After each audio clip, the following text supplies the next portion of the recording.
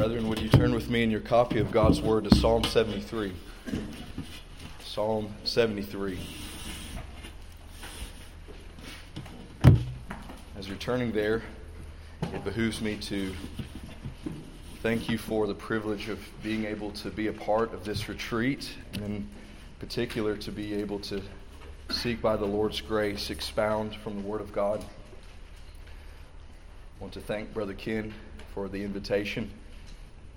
I was talking with a close friend of mine this morning about how wonderful an atmosphere this is. And Brother Curtis, thank you just for your labors and the brainchild of forming this event. I think it's wonderful, and it's a joy to be able to fellowship with like-minded brothers and sisters as we fellowship and seek to glorify God in all that is said and done.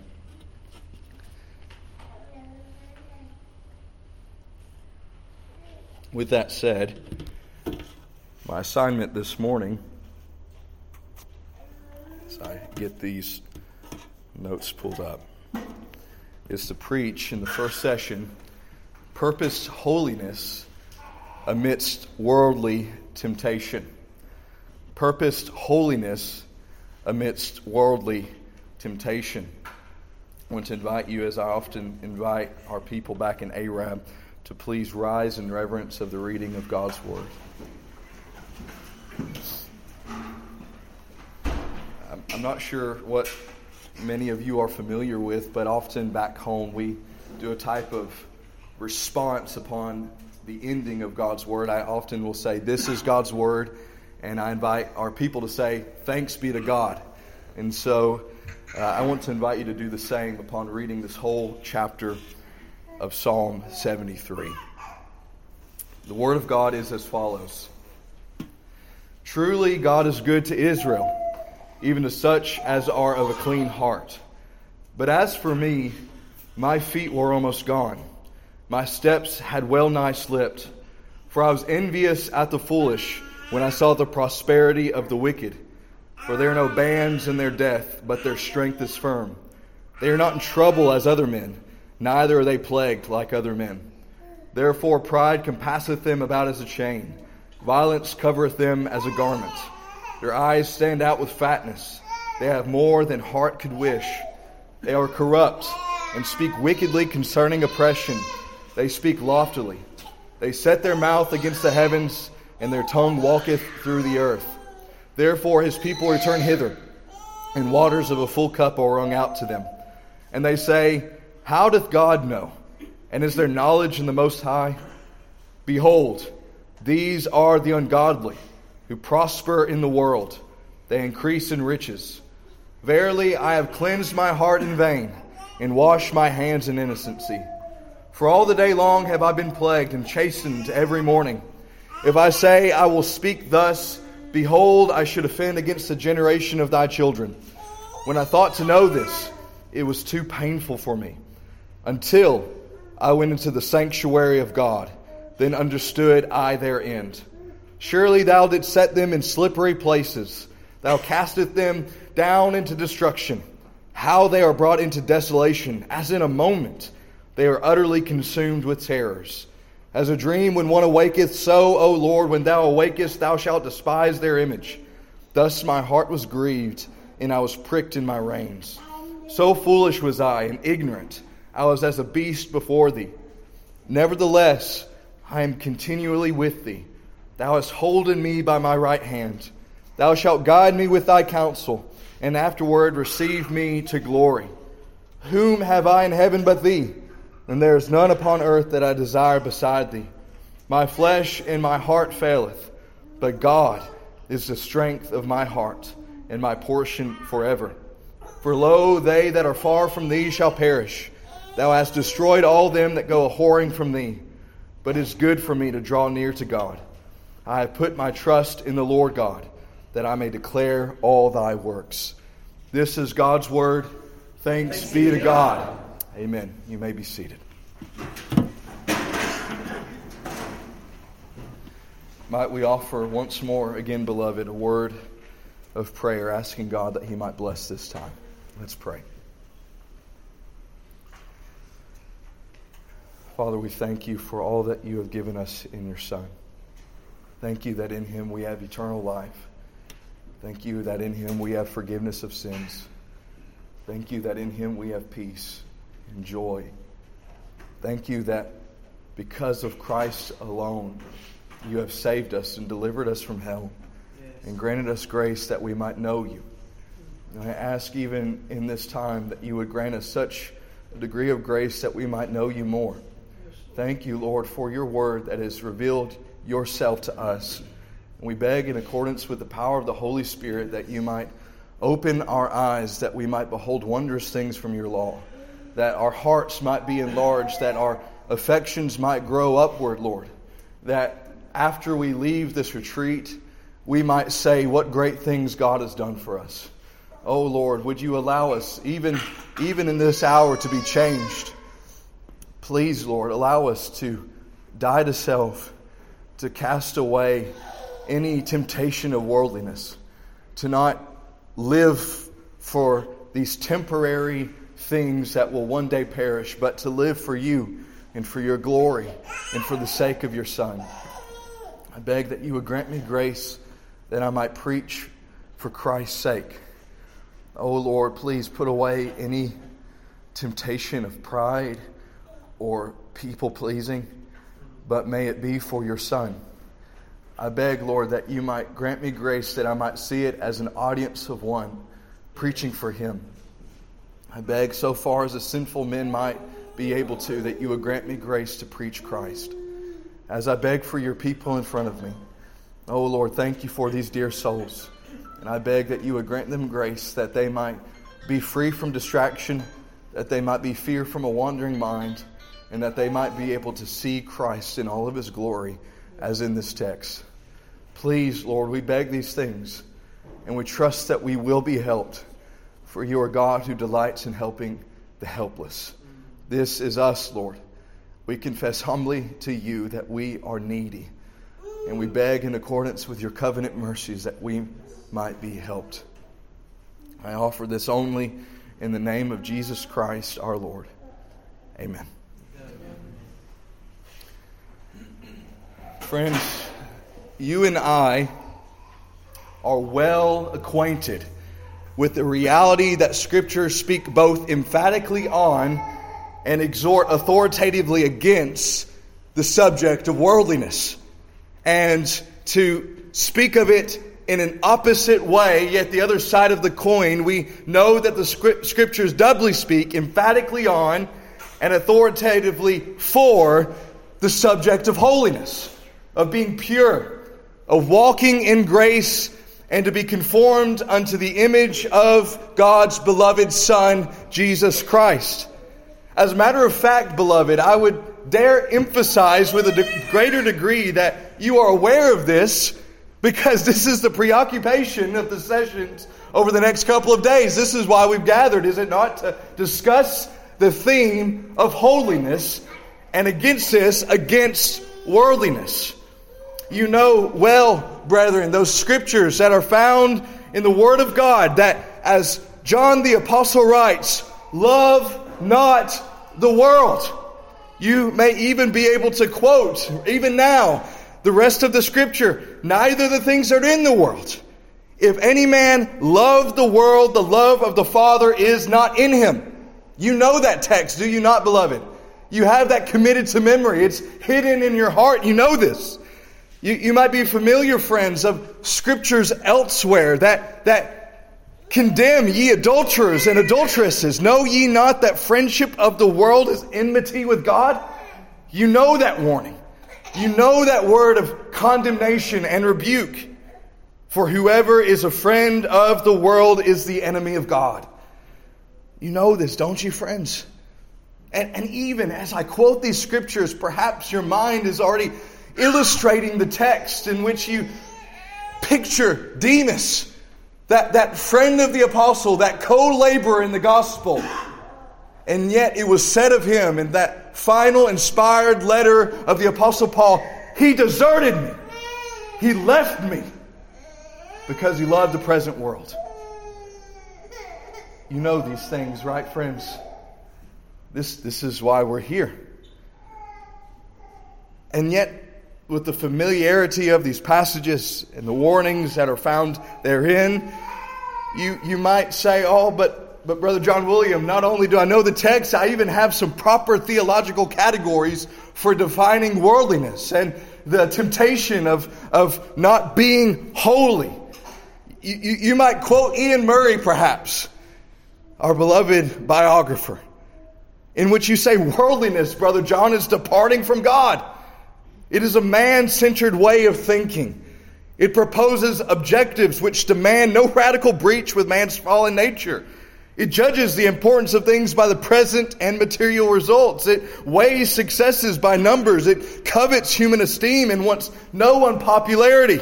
It knows no truth for which it is suffering, and it declines to be a fool for Christ's sake. You might say, yes, that's my confession.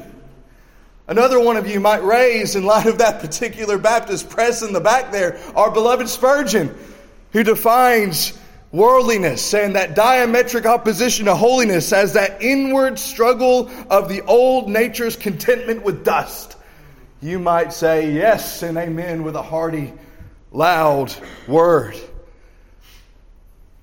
And so, with that said, to be redundant once more, you might again say, I am quite acquainted with this subject before us. To which I say, amen. I'm thankful. I'm thankful. And yet, beloved, dear friends, isn't it frightening, terrifying, that with our scriptural understanding of this doctrine of holiness and the threat of worldliness, even with our theological knowledge and our ability to quote old dead guys and our present beloved brothers who we highly esteem, that the impact of the world can still be upon us. That we can still live for the things that are diametrically opposed to God and His glory.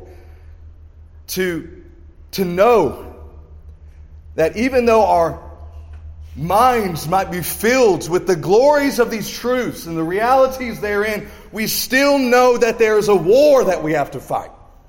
That we fight that threefold enemy, as it's often termed, the world, the flesh, and the devil. We stand opposed to such things. And perhaps to rephrase what I'm getting at in a more exhortative and perhaps more pertinent way to the title of the session, that regardless of how reformed we are, regardless of how emphatic you are about the 5 points of the tulip, that we can still fall into the temptation of worldliness. And not even simply in just the external way of how we live. Not simply even in just our garb or the tongue or how we present ourselves, although that is definitely a pertinent application of which I believe will be discussed in future sessions and perhaps in the Q&A of practical outward holiness. But in particular, and what I want to, I pray, exhort from this morning is that we can have this inner disposition of worldliness in which we live, we go about our days tempted to have a worldview, an inner being of the man that's more affected by what God has not said than what God has actively said in the Scriptures. And so, to emphasize again, beloved, my main hope and point in this session is that I want us to live in purpose, holiness, amidst worldly temptation. That's my hope, that's my prayer, and I use we on purpose. God help me, just as He would help you to this end. And so, friends, to frame our time, I want us to consider Psalm 73. And to be overtly candid with you, my ambition is not to try to exposit the whole of this chapter, but rather to pull out truths from it ideas and implications from it and then seek to apply it and to seek to exhort from the text. And I want to frame it in 4 headings. The reality of worldly temptation. The reality of worldly temptation. The realm of worldly temptation. The remedy for worldly temptation and the reward against worldly temptation. The reality, the realm, the remedy, and the reward. Let's consider now, beloved, that first heading of which will preoccupy our time. The reality of worldly temptations. Let's think for a moment. Let's think. Who has written this psalm? We know by virtue of the superscription here in Psalm 73 that it was written by Asaph. And that name to some might be familiar, to others it may not, but we know by virtue of the chronicles found in the Scripture that Asaph was a man whom God chose through David to be one of the Levitical worship leaders for Israel.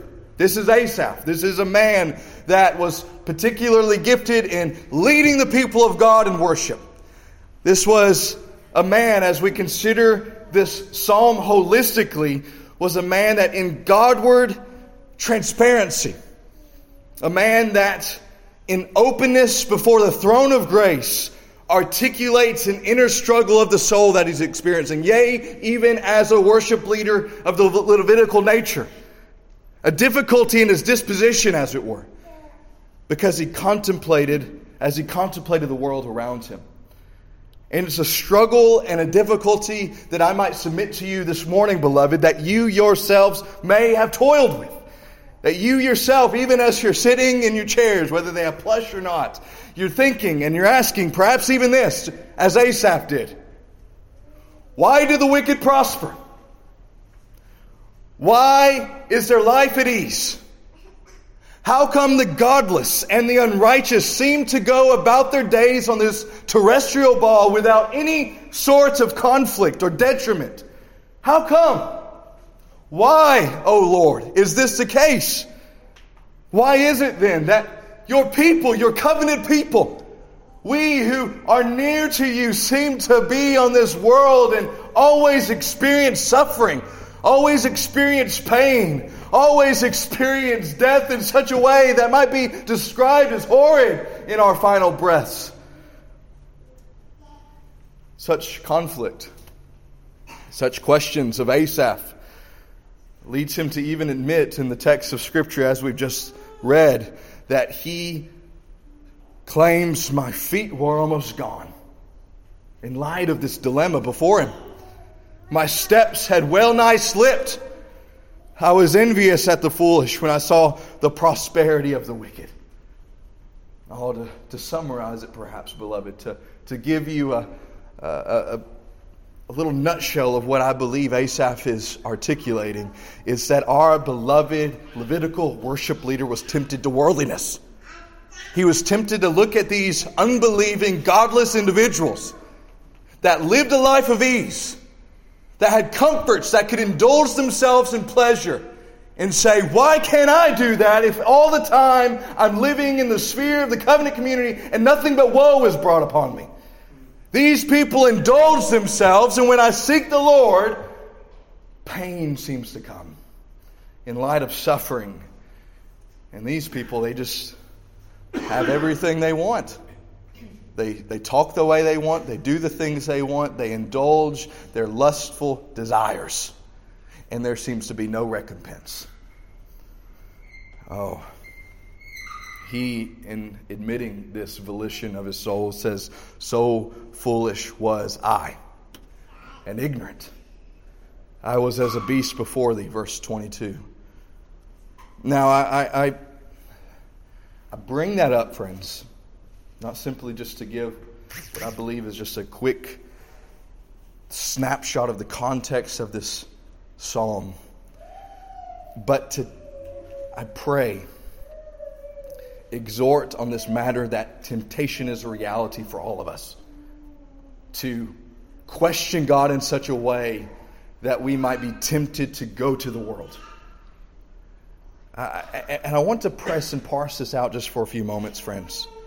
Let's just consider just for a moment the fact that the reality of temptation, just as it was for Asaph, is the same for us, for you and I, even this morning. And I want to caveat that and nuance it because perhaps a difficulty in our circles, in our theological camps and our convictions and our adamant desire to stand on the Word of God and to actively pursue holiness is that we can just think that this is far removed from us. Why? Well, because we might look at the churches in which there's smoke machines and think, that's worldliness, but not here. We might think of those who wear perhaps skinny jeans and V-necks and stand behind a plexiglass pulpit and say, that's only for them. Worldliness is that. Look at them. Not for us though. We're sovereign grace Christians. We are far removed from that. But I want to submit to you, beloved, that perhaps we're just opening up the can of worms, of which it say, take heed lest you fall too like them. What do I mean by that? Let's just consider Asaph for a moment further. Isn't it amazing that this psalm opens up with a theological statement? Truly, God is good to Israel, even to such as are clean of heart. And that's true. That's so true. And it helps us in understanding the whole of the text. But consider this. That's a true statement. That's theologically right. This is not only a man that's got right dogma, but just consider the fact that God, by virtue of His grace, used the writings of this dear man to be inspired and found in the Psalter. This was a man who knew truth and yet still succumbed to temptation. Oh, beloved, do you see what I'm about to say and bring forth? You can read Calvin's Institutes. You can know Spurgeon's quotes left and right. You might be able to quote out of the Authorized Version. And yet, this does not remove you from the ability and possibility of being tempted. Consider that, beloved. And this is simply in this first point to warn us. But think further that this was Asaph, the worship leader. This man served the people of God. This was a man that was esteemed amongst the brethren. A man used of God to lead the people into singing worship unto His name. And yet he himself said, my feet nigh slipped. I was a beast before thee. Do you see it? I'm sure I'm looking at the cream of the crop as far as the Christians. You're convictional. You serve your church. Whenever the doors are open, you're there. You're greeting people. You're behind the pulpit. You're perhaps doing a host of activities and tasks in order to serve the church. And yet, even then, beloved, your busyness will not remove the temptation to be like the world.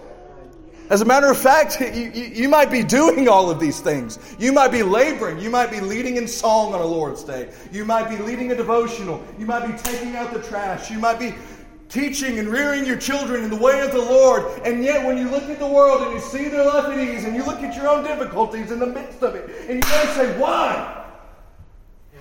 Friends, beloved, do you see the temptation? Think not that you're removed from this.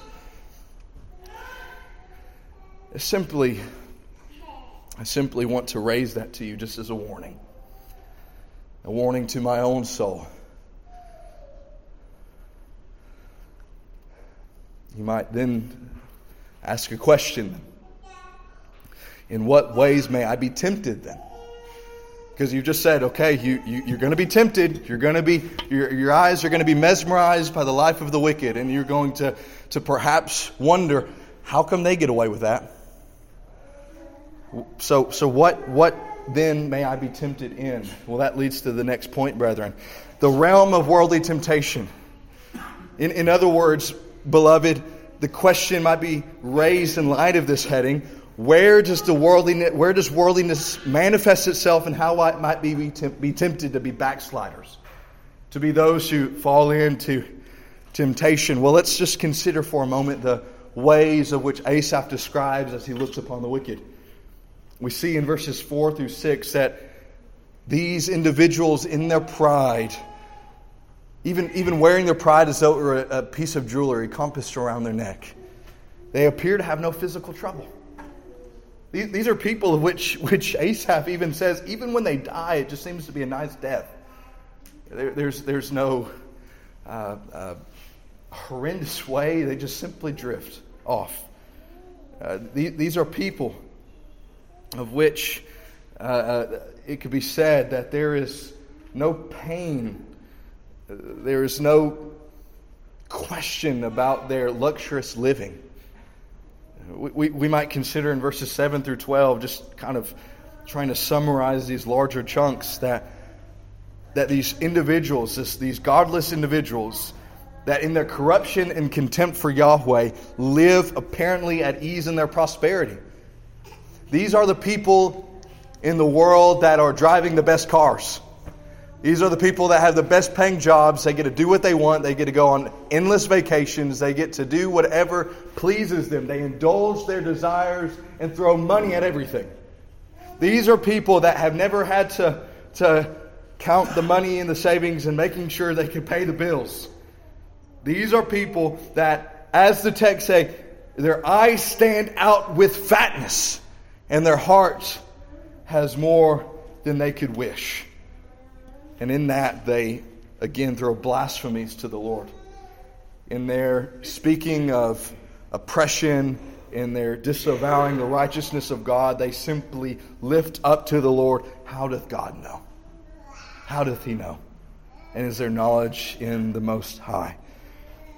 Oh, friends, the writer Asaph, in speaking of these people, knows their frame and says, behold, these are the ungodly who prosper in the world. They increase in riches. Now there's, again, much to be said here, and this is not the aim of my session, is to just simply walk through and parse them out. And I encourage you to do that in your own time and study, beloved. But I want to speak to this idea of holiness and the temptation for worldliness by trying to summarize what all of these facets are in a nutshell. And that is this, what I believe, is that they live for the temporary. They live for dust. They live for the things that will be but chaff and will burn up in that eternal fire. These are people, to put it in an opposite way, live without eternity's values in view. These are people that live simply for the here and now. People that indulge everything in the present and have no category for them standing before the Lord of glory on that final day. These are this people. And friends, if I might now get to the heart of the exhortation in the realm of worldly temptation, might I just simply ask, are you coveting those who live for the present? Do you see what they have and think, if only I could just amass the amount of wealth and just do all these things. If my life could just be without physical trouble, that would be marvelous. And in light of living for these things, it will undoubtedly lead you to be as these individuals who blaspheme God. To look at the lot of providence that He's placed before you, and instead of simply bowing your knee to the Almighty and say, the Lord always does right, you shake your fist and say, how come they get all of this and yet we get none? Friends, to simply move forward, we must, in fighting this temptation, I'm not trying to get ahead of myself, we must realize we live for eternity. Do you want to be holy? Do you want to fight against temptation? Think oft of eternity then. Amen. Do you want to put and mortify the deeds of the flesh away? Is that your heart? Then look to Him. Look always to eternity. If you get to know me well, friends, you will know that one of my most dearest brothers that I've just sat at his feet for his Leonard Ravenhill. I love listening to that man. I love reading his books. And it was said in his office that there was just a simple plaque on the back of his wall that had these words etched on it: eternity. Because he knew that if he were tempted to begin to think about how come that brother's got this or that unbeliever's got that, and he just simply looked and said, I'm living in light of that day. I'm living in light of that one glorious yet terrifying reality in which I stand before Him who died for me and give an account for all that was done, whether good or evil. This is us, beloved. And even to just parse out these individuals that are there, the unrighteous, they have no suffering. If you live with eternal values in view, you say, oh, what is suffering but preparing for me an eternal weight of glory? Why would I covet the life of the wicked that won't know what glory's like? That won't know that the Lord purposed for it, that I might be further conformed unto the image of His Son. Why would I be tempted to live like these men when I know that my God hath ordained all things right and that He will use this to make me more like Him? You might be tempted to indulge the flesh, that wicked body of death that you carry with you all your days. You might be tempted to be as the worldlings, to indulge every fleshly desire, every pleasure that peers through your mind. You might be tempted to give yourself to it. Whether that's a host of things. You know your frame, beloved. You know what peers through your mind. You know the affections of your heart that are against the Word of God. You might be tempted, though, to give yourselves to such. But why would you do that? In light of that eternal joy that we have in the Son. That one day, when we stand and see Him face to face, our joy will spring eternal. That we will be able to look upon Him and no earthly thing will be in view but Him. Oh, friends, extravagance. Consider from Philippians 4. Let your moderation be known unto all men. Let your reasonableness be made known unto all men. Why? The Lord's at hand. He's coming. Your King, He's nigh. Live for Him. Live in such a way that reflects Him. Oh, and beloved, this is perhaps more an exhortation to my own heart. Tempted to live for people. To live for the applaud of men. To live that men might esteem you. Isn't that such a worldly thing to live for? To live for people that will die just like you. Why would you do that when you could live for Him? To live, beloved, for your eternal King. But let's move onward, friends, to the third, and that's the remedy for worldly temptation. I've spoken of the reality that is that you and I are capable and often have given ourselves to this temptation to live for the world. We've discussed perhaps some ideas of the realm of which we might be tempted and the realities therein. But I want to give a remedy. And I love the way the text teaches us in this way. Look at verses 15 through 17. As you can see, this inner toil of the man Asaph. He says, if I say I will speak thus, behold, I should offend against the generation of thy children. Verse 16, when I thought to know this, it was too painful for me. And here he does. He gives, in light of this toiling, and he's afraid to mention it, otherwise he lets the children of God stumble, makes the children of God stumble. He shares what reoriented him. It shares what sobered him. To cast off worldly temptation and live unto holiness. And what is it? Verse 17, until I went into the sanctuary of God. Then understood I their end. Oh, friends. What was the remedy for Asaph? Public worship. To go into the sanctuary of God. To meet with the people of God. To give himself to the ordinary means of grace from God. Oh, friends, I I think it's wonderful. Consider, this was a backsliding man. A man that was tempted, as he said, my feet nigh slipped. I nearly abandoned my Lord. And instead of just simply staying at home, indulging the flesh, giving himself to worldly temptation, what did he do? He went on that Sabbath day to meet with the people. He went to consider the Lord in all of His glory.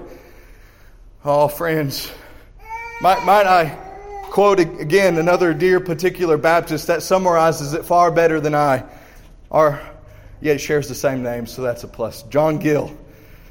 Brother Ken, I thought was about to shout up and say amen there.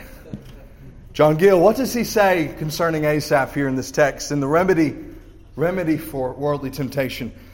He went to the tabernacle or house of God, where the word of God was read and explained, prayer was made, and sacrifices offered up, and where fellowship was had with the saints, and communion with God Himself, which for 1 hour a moment is preferable to all the prosperity of the wicked. Amen. During their whole life. This shows that though the psalmist was beset with temptation, yet not overcome, it did not so far prevail as to cause him to neglect public worship. God help us. And relinquish the house of God and the ordinances of it. And it is right, under temptations, doubts, and difficulties, to attend the public ministrations, which is the way and means to have relief under temptations, to have doubts resolved and difficulties removed. Now, friends, might I exhort now in light of our dear brother's commentary on the text. Are you tempted?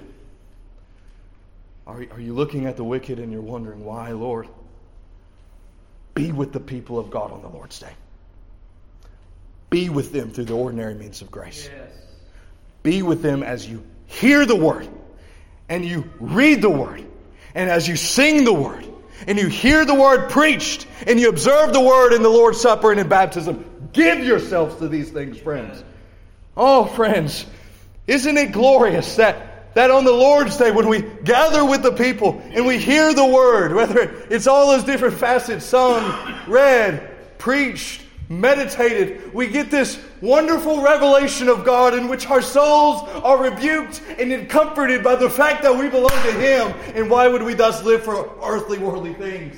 Yes. We consider, friends, the sacraments, the ordinances, the Lord's Supper and baptism, in which perhaps, depending on the frequency of the meal in which you take it, you take the bread and you take the cup and you're reminded of this eternal communion with God, which was wrought by Christ Himself. And your mind is reoriented. Why would I live for the world? Why would I live amidst and give myself to temptation when I have Him? When I have this inner delight of my soul, when my joy is filled in recognizing that though my sins be high, His grace is higher. Oh, friends, give yourself to the ordinances. Oh, remember your baptism, beloved, in which you are buried with Christ and raised with Him in newness of life. Yes. Remember that you are sealed by the power of the Holy Spirit. Why give yourself to those things for which Christ died? Why would you do that? Remember that you are bought by Him. Oh, and friends, prayer, of which you seek your God. And that's what I love about this psalm, beloved. It's a prayer to God. He confesses, Lord, I'm stumbling. My feet have slipped. I'm looking at the world. I see what they give themselves to. Why? And then he says, I went into the tabernacle of the Lord. I went into the sanctuary of God, and God revealed Himself to him. Oh, friends, give yourself to prayer. If your church has a prayer meeting, give yourselves there and beseech Him. Take Him at His word. Cry and wrangle with His promises that He's bought in His Son. You want to fight worldly temptation? Confess it to Him. Lord, I'm stumbling. My eyes are being captivated by the world. I'm slipping. Goaded. Oh, and isn't it a bolster, beloved, too, that not only in the corporate prayer meeting, as you pour out your heart before the throne of grace, having full confidence that Christ, your mediator, is praying perfect prayers on your behalf, that you're bolstered with the prayers of the saints. That you hear your brother saying, Lord, help him. The Lord reminds him of what he has in the Lord. Reminds him of all the glories that are in the Son. Remind him, I pray, that you have bought him and you have kept him, and that there's so much more joy in Christ than anything the world can offer.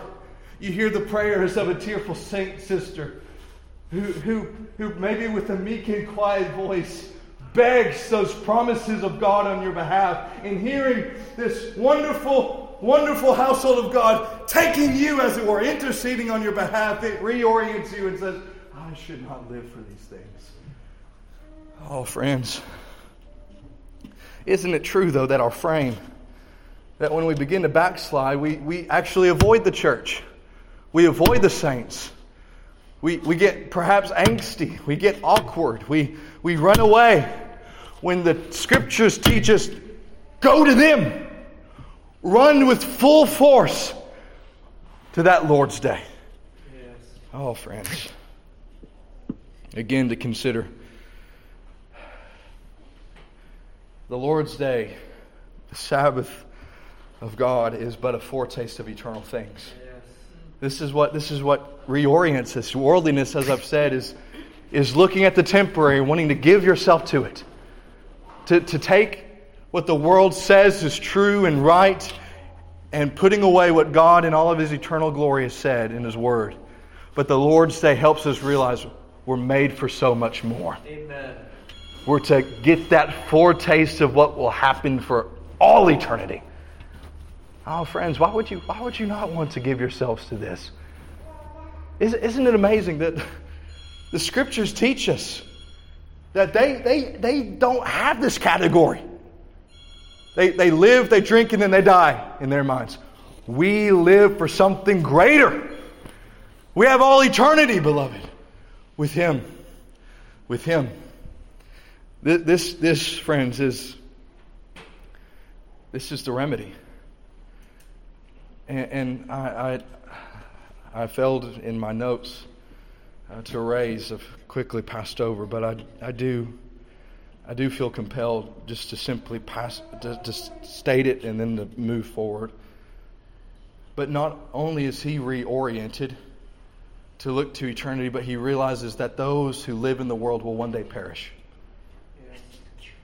Friends, these are individuals, if you're tempted to live like, are those whom the Lord has put in slippery places. They are those who are consumed in a moment. Their desolation is near. Why would you live for those things? Why? It should at least sober us for a moment to realize that the things that your flesh wants to indulge in, men are being sent to hell for. God help us. God help us. Now, I want to close with a final consideration, beloved.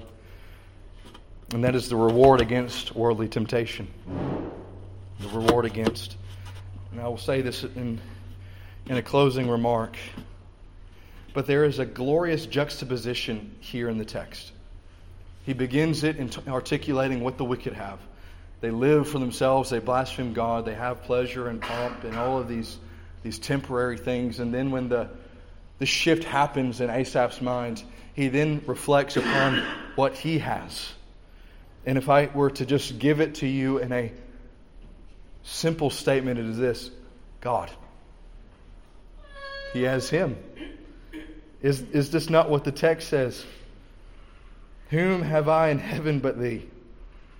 And there is none upon earth that I desire beside Thee. My flesh and my heart faileth, but God is the strength of my heart and my portion forever. Again, the closing, but it is good for me to draw near to God. I have put my trust in the Lord God that I may declare all Thy works. Oh, friends, God is worth more than all earthly pleasures put together. He is the fountain of all delight. He is the source of all true joy. And the reward for those who are belonging to Him by faith, by grace through faith, is Him. Yes. It's Him. Take everything, but give us Christ. I want to close with just simply reading a verse of him. I often quote this hymn to my beloved people back home, Christ Fellowship, because it is one of my favorites. So they have to bear with me quoting a favorite all the time. But I believe this summarizes what we should be for, beloved. Turn your eyes upon Jesus. Look full in His wonderful face. And the things of earth will grow strangely dim in the light of His glory and grace. Are you looking to the world? Oh, lift your eyes to Christ. And I assure you, the more you look at Him, the more you gaze upon Him, those things that you're tempted by will just be dim. My dearest Leonard Ravenhill again would say, grim. The things of the earth will look grim. Why? Because Christ is everything. Christ is everything. Let's now pray. Oh Lord, we thank You for all that You've given us in Your Son. Thank You that He is everything that we need and all that we have. And I ask, Lord, for my own soul and for the souls of these dear people, that we might have a greater affection for Him, that we might be aware of the temptation that we can often be so beset by, and yet have a greater understanding of what You have given us in Him, that we might flee from this temptation. Oh Lord, would You help us, please. And I ask this in Christ's name alone. Amen.